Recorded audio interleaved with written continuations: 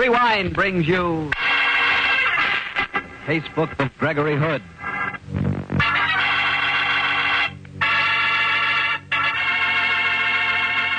Tonight, the Petrie family, the family that took time to bring you into the story of the Derringer Society. Another exciting story from the Casebook of Gregory Hood. And right now, I'd like to talk about those few minutes you have while you're waiting for dinner every evening. That's the perfect time for a glass of Petrie California Sherry. It's the best beginning a good meal ever had. You really feel like you're enjoying the good things of life when you take time for a glass of Petrie Sherry. Hold that glass of sherry to the light. Look at it. It's a beautiful dark amber. Yes, and Petrie Sherry is clear and fragrant, the way a good wine should be. Now taste it. You've got something. That Petrie Sherry has a real heart-of-the-grape flavor. And look, if you like your sherry dry, not sweet, Petrie makes a fine dry sherry. It's called Petrie Pale Dry. And if you don't know yet which you prefer, the regular sherry or the dry, why not try both? Don't buy one, buy two. But just be sure you always buy Petrie.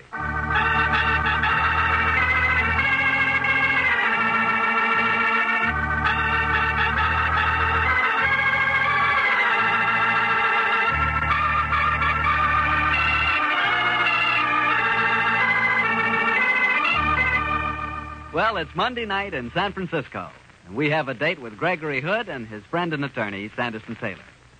Tonight's rendezvous is at that delectable backwater, the Happy Valley Room at the famous Palace Hotel. Let's keep our date, shall we? Harry Bartell, how are you? Hello, Gregory. Evening, Mr. Taylor. Good evening, Harry. We just ordered a glass of sherry. You'll join us, of course. Thanks, Greg. Be very nice. Make that 3 sherries, Carl. Yes, Mr. Hood. Well, gentlemen, which stories have you selected from the casebook for tonight's episode? A quite remarkable case that we filed under the heading of the Derringer Society. Well, it sounds exciting, but what is the Derringer Society? Well, surely you remember those wonderful early semi-scientific yarns about Dr. Derringer, don't you? Yes, I do, Greg, now that you mention it. Sort of Jules Verne stories, weren't they? Yes, and if you reread them, Harry, you'll realize that they predict just about everything from rockets to the atomic bomb. You're both members of the Derringer Society, I take it. Oh, certainly. In fact, Gregory is the president. Greg, I'm always learning something new about you. Oh, I've been a Derringer fan for a great many years, Harry, so it was only natural that I rounded up a few old cronies here who were equally interested and formed a society. We meet from time to time in a private room in Solaris, in Maiden Lane. On the particular occasion I'm talking about, the evening started out very quietly with an excellent dinner, fine wine, and lots of good talk about the famous Dr. Derringer. And then I rose to introduce the guest of honor.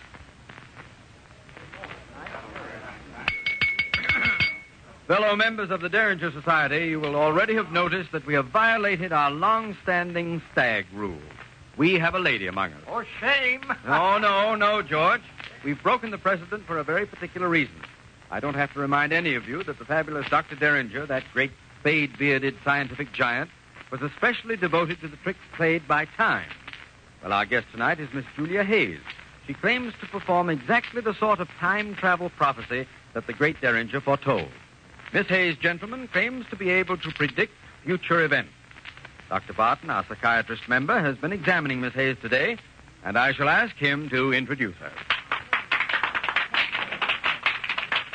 Thank you, Mr. President.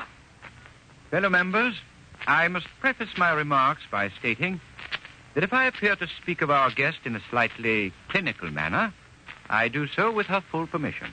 Am I right, Miss Hayes? Yes, Dr. Barton, you may say anything you wish. Thank you, Miss Hayes. Gentlemen, this afternoon I spent some 2 hours examining our guest. And by all known psychological tests, she is simply normal, perhaps a trifle below average mentality.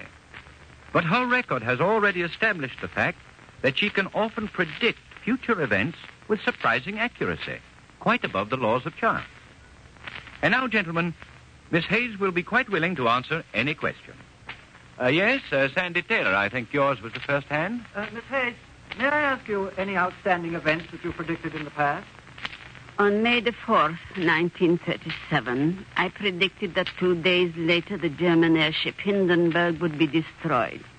I predicted the death of both Mussolini and his son-in-law Canciano. I was right as to both date and time. I am seldom wrong. Miss Hayes, how do you explain your unusual ability? I cannot explain it. It is beyond my understanding. It is a gift. When I let my mind go blank, I can see into the future. Miss Hayes, can you tell me what horse is going to win the second race at Arlington tomorrow? Mr. Chester, Miss Hayes is our guest. Oh, sorry, Hood. I beg your pardon, Miss Hayes. I was just being facetious. Let me ask you a serious question. Are you able to see into the future at will? Yes. If I make my mind a blank, I can usually see into the immediate future. Would you consider making a prediction for us now? I will try. I can promise nothing, but I will try. Monday. It is Monday at 8:15. I see the future, but not far ahead. This same night, 3 hours from now, at 11:15 tonight, I see a small man, a bald man with glasses. His name is Chester. Now, look, Miss Hayes, the joke's a joke. Quiet, Mr. Chester. Don't spoil it. She's still talking. Tonight, Mr. Chester, at exactly 11:15, you will be murdered.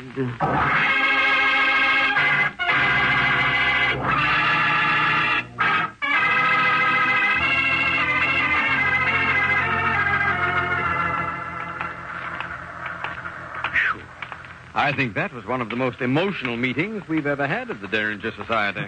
It certainly broke up in a hurry when she predicted the murder of Chester. Yes. What do you make of that woman, Gregory? Well, it's hard to say. Time travel into the future is all very well in the Derringer stories. Otherwise, I don't care for it too much. Life's complicated enough in a straight line these days. Mr. Hood, Sandy Taylor, wait for me. It's Alfred Chester. He's chasing us on the double. He really must be scared. Well, I'm glad I caught you fellas before you left. What's wrong, Mr. Chester? Are you taking that prediction seriously? Well, it sounded to me more like a threat than a prediction. My reason tells me it's foolish to take the thing seriously, and yet, well, after all, I did make that stupid remark about the horse races. She's a weird woman. She may have some odd powers that we know nothing about. What do you fellas think I ought to do? Get the police, perhaps? No, I think it'd be a little hard to convince them that you were in danger. Yes. It's 11:15 now. Would you like me to come home with you until after her 11:15 deadline has passed? Oh, no, Hood. I won't bother you. I'm probably being extremely stupid.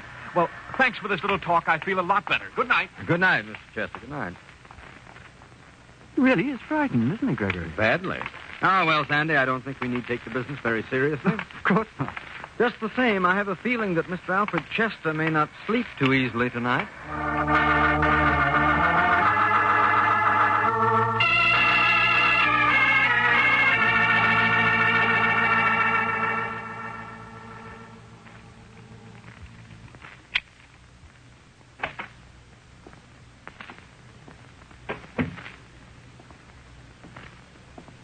Alfred? Is that you, Alfred, dear? Yes, dear, it's me. Are you in bed? Yes, I've been reading. How was the meeting? I'll hang up my things and come and tell you about it. It was rather a peculiar evening. There was a woman there who claimed to be able to see into the future. Oh, what rubbish. I know, but the funny thing was she... Oh, well, but that's nonsense. What's the time, Alice? It's exactly 11:15. 11:15, then I'm safe. I need... Alfred! Alfred, what happened?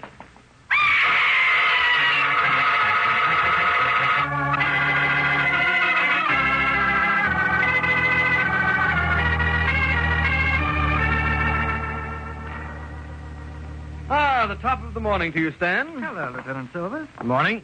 What brings you to my office this early in the morning, Stan? Could we interest you in a small Ming vase for Mrs. Silvers? Oh, we have a nice line in Inca headdresses. You'd look rather fetching in one. Greg, I'm here on business. You saw Alfred Chester last night, didn't you? Sure, we both did. Why? Well, late last night, he was murdered. He was... What time, Stan? His wife says it was exactly 11:15. Great God. Then the prediction came true. What prediction are you talking about, Mr. Taylor? Chester attended a meeting of the Derringer Society last night. A woman by the name of Julia Hayes went into a sort of trance and predicted Chester would be murdered at exactly 11:15. Then that's a woman I've got to talk to. We'll all go and talk to her, Stan, but before we do, there's one thing I'd like to know. How was the murder committed? Chester was stabbed from behind by a medium-sized right-handed person. No fingerprints, No clue. Who are you calling, Gregory? Barton. He can tell us where Julia Hayes can be found. Get me Dr. Barton's office, please. Yes, Mr. Hood. Dr. Barton? I know him. He's a psychiatrist, isn't he? That's the man. He brought Julia Hayes to our meeting last night. Here's Dr. Barton, Mr. Hood. Oh, thanks. Dr. Barton? Yes? This is Gregory Hood. Oh, yes, Greg. Can you tell me where I can get in touch with Julia Hayes? Well, she's here in my office now. And I found out something very interesting about her, Gregory. So have I, Barton. Please keep her there until we arrive. We're leaving right away.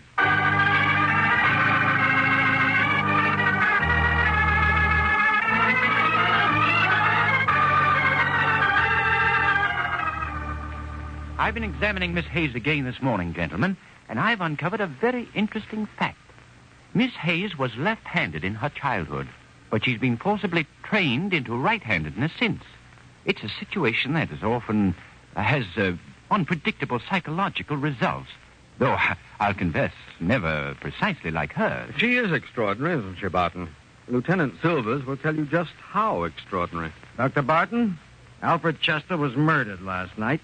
Murdered by a right-handed person. What? And her prediction came true to the exact minute. He died at 11:15. He did? I don't know what to say. One thing I can assure you, gentlemen, Miss Hayes did not commit the crime herself. How do you know? Because I brought her back here after the meeting last night. I was working with her until 12:30. Where's Miss Hayes now? In the other room. You want to talk to her? Yes, Dr. Barton, I certainly do. I'll call her in. Come in, please, Miss Hayes. Yes, Doctor. These gentlemen want to ask you a few questions. What questions? I understand you predicted the murder of Mr. Alfred Chester last night. Yes. It happened, of course. Yes. I knew it would. How do you account for the fact that you predicted it 3 hours before it happened? I cannot account for it. It is a gift that I cannot explain. I can see things in the immediate future. I can tell you what is to happen today before the day is out. I can tell you... Her mind is blanking out again. What can you tell us, Miss Hayes? I see a large man, a red-faced man. His name is Felton. That's George Felton, another member of the Derringer Society. What do you see, Miss Hayes? He will die tonight. He, too, will be murdered. The heck he will. This is one murder that isn't going to take place.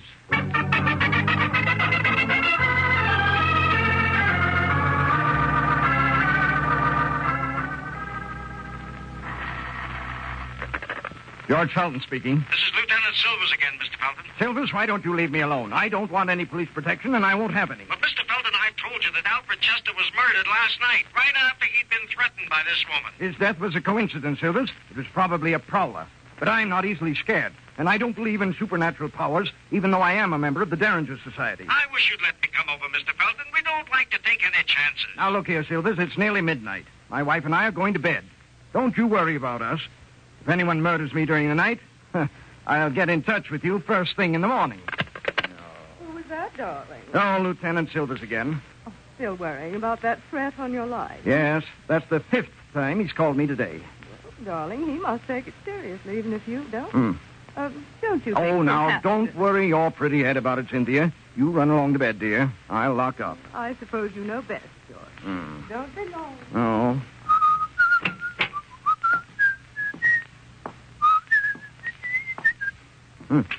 What's that? I heard something.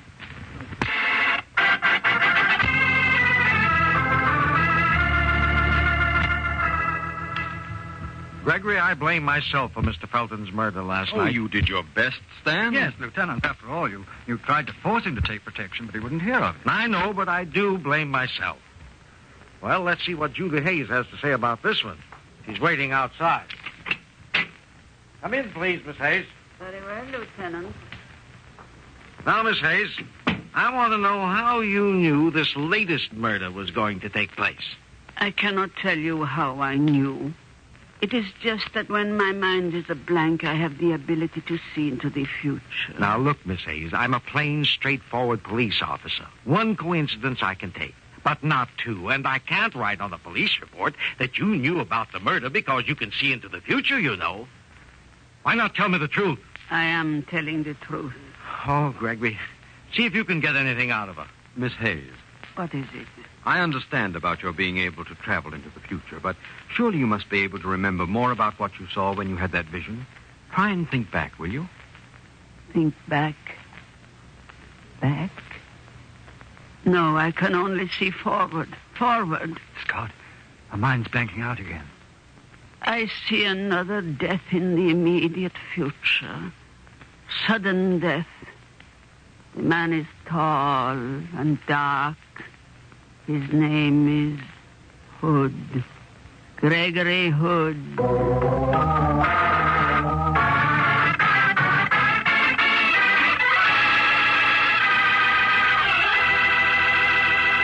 You'll hear the rest of Gregory Hood's story in just a second, so I'll tell you quickly about a wine I know you'll like.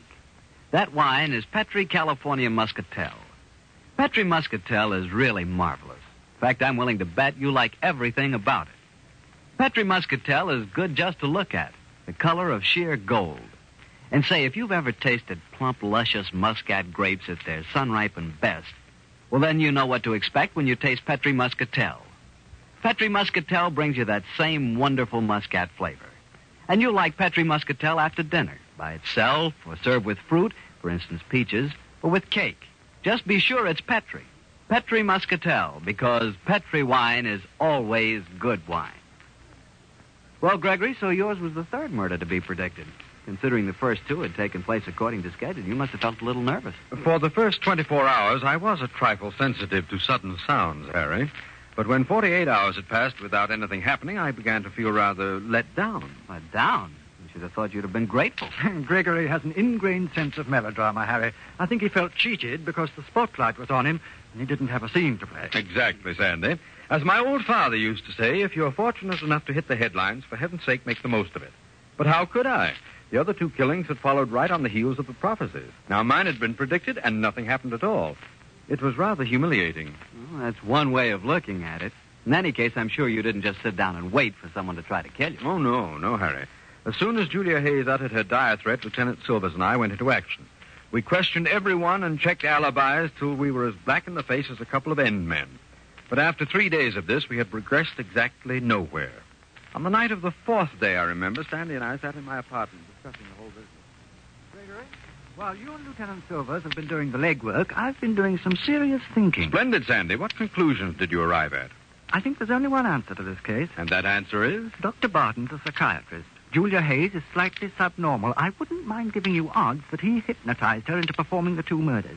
She'd be an easy hypnotic victim. I'd thought of that possibility. Have you figured out his motive? No, but I'll skip that for the moment. One thing we do know. He had the opportunity. He was the only person who was alone with the woman for any length of time between her arrival in San Francisco and her first prophecy at our meeting. Very true. And I think I could provide your missing motive, Sandy. We've checked on Dr. Barton thoroughly. The wife of George Felton, the second man murdered, was a patient of Barton's. She was also a beautiful woman, no doubt is now a very rich one. I've gleaned rumors that her relationship with Barton was a little more cozy than that which usually exists between doctor and patient. In that case, how would you account for the first murder, the stabbing of Alfred Chester? Well, that could have been a blind to establish a pattern and conceal the motive. Well, if that were the case, your death would be necessary also. True. Darn it, Sandy, this is all supposition. We haven't a real lead to follow. There's one thing I will settle, though. Who are you calling? Dr. Howell is staying at the Fairmont. He's probably the greatest psychiatrist in the country. Dr. Eustace Howell, please. Well, what can he settle? Whether Julia Hayes could have been hypnotized into committing murder. Excuse me. Dr. Howell, this is Gregory Hood. I'm fine, thanks. Yes, I'd like to. In the meanwhile, do you mind if I pick your brains? Yes. Here's my problem. Is it possible to hypnotize an individual to commit a criminal act against his will? Thanks. I thought so. I'm much obliged to you. I'll call you in a day or two. Goodbye. Can't be done, huh? No. He says the answer is an unqualified no. Well, I'm going to accelerate my own murder. Tell me what flowers you like first. I'm very fond of Transvaal daisies, Sandy, but don't worry about my funeral. Yes. Lieutenant Silvers, please. Two can play at this game, Sandy. Oh, Stan? This is Greg Hood. No more leads, but I have got a brainwave. Pick up Julia Hayes and bring her up to the apartment as soon as you can. Yes, we'll be waiting for you.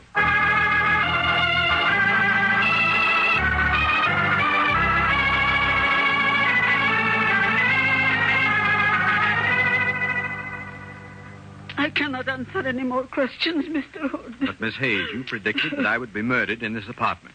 Doesn't this setting ring a responsive chord in your memory? No, it does not. Your other prophecies came true. What happened to this one? I do not know. I cannot explain it. Perhaps you've lost your mysterious power, Miss Hayes. Oh, perhaps you never had it. Perhaps you made the whole thing up. Why not admit you're a murderess who poses as a prophet? I am no murderess. I can see the future, or I could. Something has happened to me. You never could see the future, and you never will. But I'll tell you your future, Miss Hayes, if you don't tell us the truth. You'll end up in the gas chamber, and I don't have to be a clairvoyant to know that. Stop talking like that. Leave me alone. I won't stay here. Come back! No, Stan. Let her go. I'll tail her, though, Greg. Good idea. She's upset. She might show her hand. I'll be back later. Well, we're still no nearer the solution, Gregory. I don't know. I swear there's still hypnotism in it somewhere. I have a hunch that Julia Hayes isn't conscious of it. That alibi of hers for the first killing might be a true one at that. Hello? Gregory, this is Dr. Barton. Yes, Barton? I have rather a serious confession to make to you. I lied to the police. About what? In saying that Julia Hayes was with me at the time of the first murder. She wasn't. Why did you lie? Well, the woman seemed such a unique psychiatric study, I wanted to complete my examination before the police nabbed her. Now I've finished my research with her. You can tell the police they can pick her up. Tell them yourself, Barton, and I wish you the worst of luck in explaining it to them. There's a man that danced at his father's wedding. What did he say, Gregory? He dynamited Julia Hayes' alibi for the first murder. But in doing so, I'm pretty certain he's put the finger on himself. Dr. Howell, please. Sandy, I think we're on the right track at last. I certainly hope so. Dr. Howell, this is Greg Hood again. I want just one more piece of information, please. Can a post-hypnotic suggestion include persuading the patient that he was never hypnotized at all? It can? Thank you, Doctor. I'm immensely obliged to you. There's our answer, Sandy. When Barton demolished the woman's alibi, he also demolished his own. Then he did hypnotize her? Sure. Then he planted the apparent prophecies in her mind. After she'd made them public, he committed the murders himself. I get it. And he thought that when he scuttled Julia Hayes' alibi, we'd think she'd try to make her own predictions come true. That's it, Sandy. Fortunately for us, he's outsmarted himself and walked into his own trap. We've got him. Who's that? Is that you, Stan? What? Who turned off the light? Oh, no, you don't. Gregory! Gregory, where are you? What's happening? Trying to get at the light switch. Look out, Sandy. He's got a knife. Strike a match. Okay, Gregory. Hey, Gregory. Why are the lights off? What's going on? Watch out, Stan. The killer's here. He's got a knife. She's got a knife. It's Julia Hayes.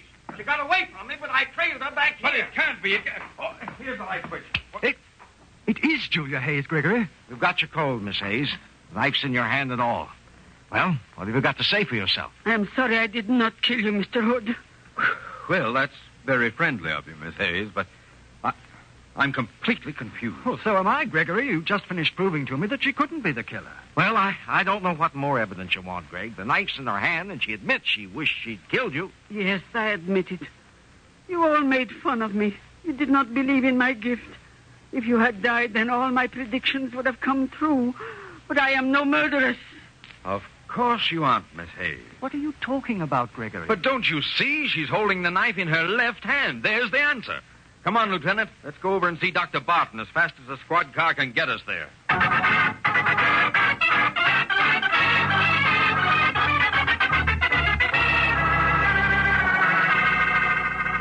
Yeah, this is all very dramatic.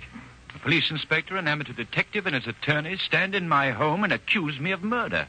Is this some form of practical joke? If you think it is, you must have a very warped sense of humor. I don't think the judge will find it funny, Dr. Barton. And I know that your attorney won't. But this is ridiculous. You're suggesting that I hypnotized Julia Hayes into making murder prophecies, and then that I carried out the murders myself? To coin a phrase, yes. But, my dear Hood, you've just admitted that she attacked you tonight. Yes, you suggested the idea. And the three of us, by taunting her with her failure as a prophet earlier on, helped. Her never-too-stable mind snapped, and she attacked me to fulfill her record of prophecies. But why couldn't she have committed the two murders? You overlooked one thing, my friend.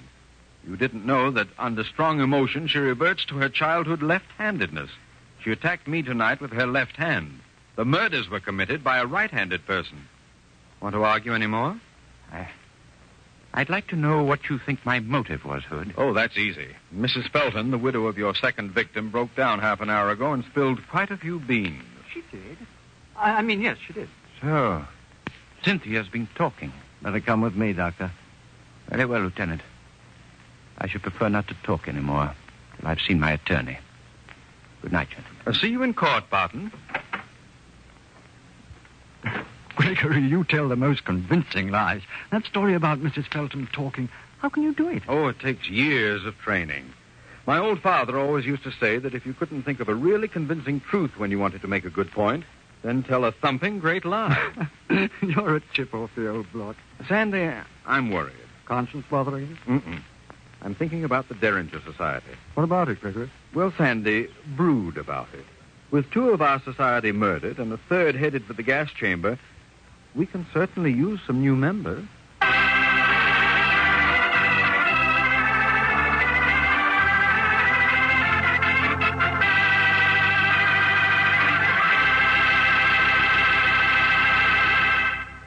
Greg, that was an exciting story. How do you get mixed up in these things? Harry, I guess I'm just around when they happen. But why is it I'm never around? Well, Harry, maybe you're just the kind of person nothing ever happens to. Lucky you. You mean poor me? I bet if I were a member of the Derringer Society, things would start happening to me. Oh, I don't know. But before you can become a member, you must be able to contribute something to the society. Have you a scientific mind? I'm a genius with a tinker toy. Oh, no. Know anything about psychiatry? No. Hypnotism? No. Precognition? Don't even know what it means. Well, in that event, Harry, what in the world could you possibly contribute to the Derringer Society? A case of Petri wine?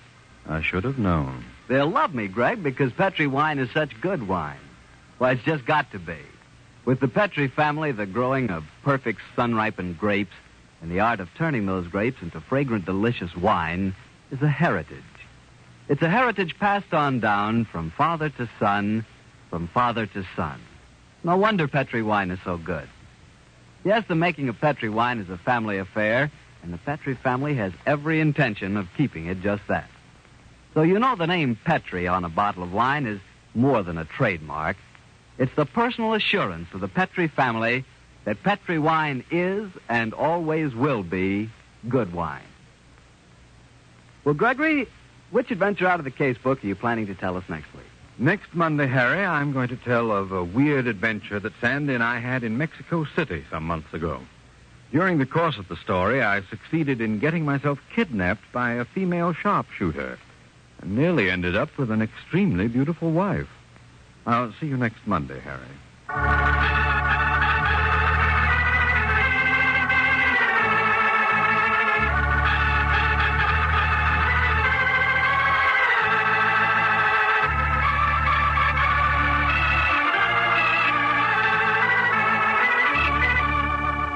The Casebook of Gregory Hood is written by Dennis Green and Anthony Boucher. Original music composed and played by Dean Fostler. Gail Gordon plays the part of Gregory Hood, and Sanderson Taylor is played by Carl Harbord.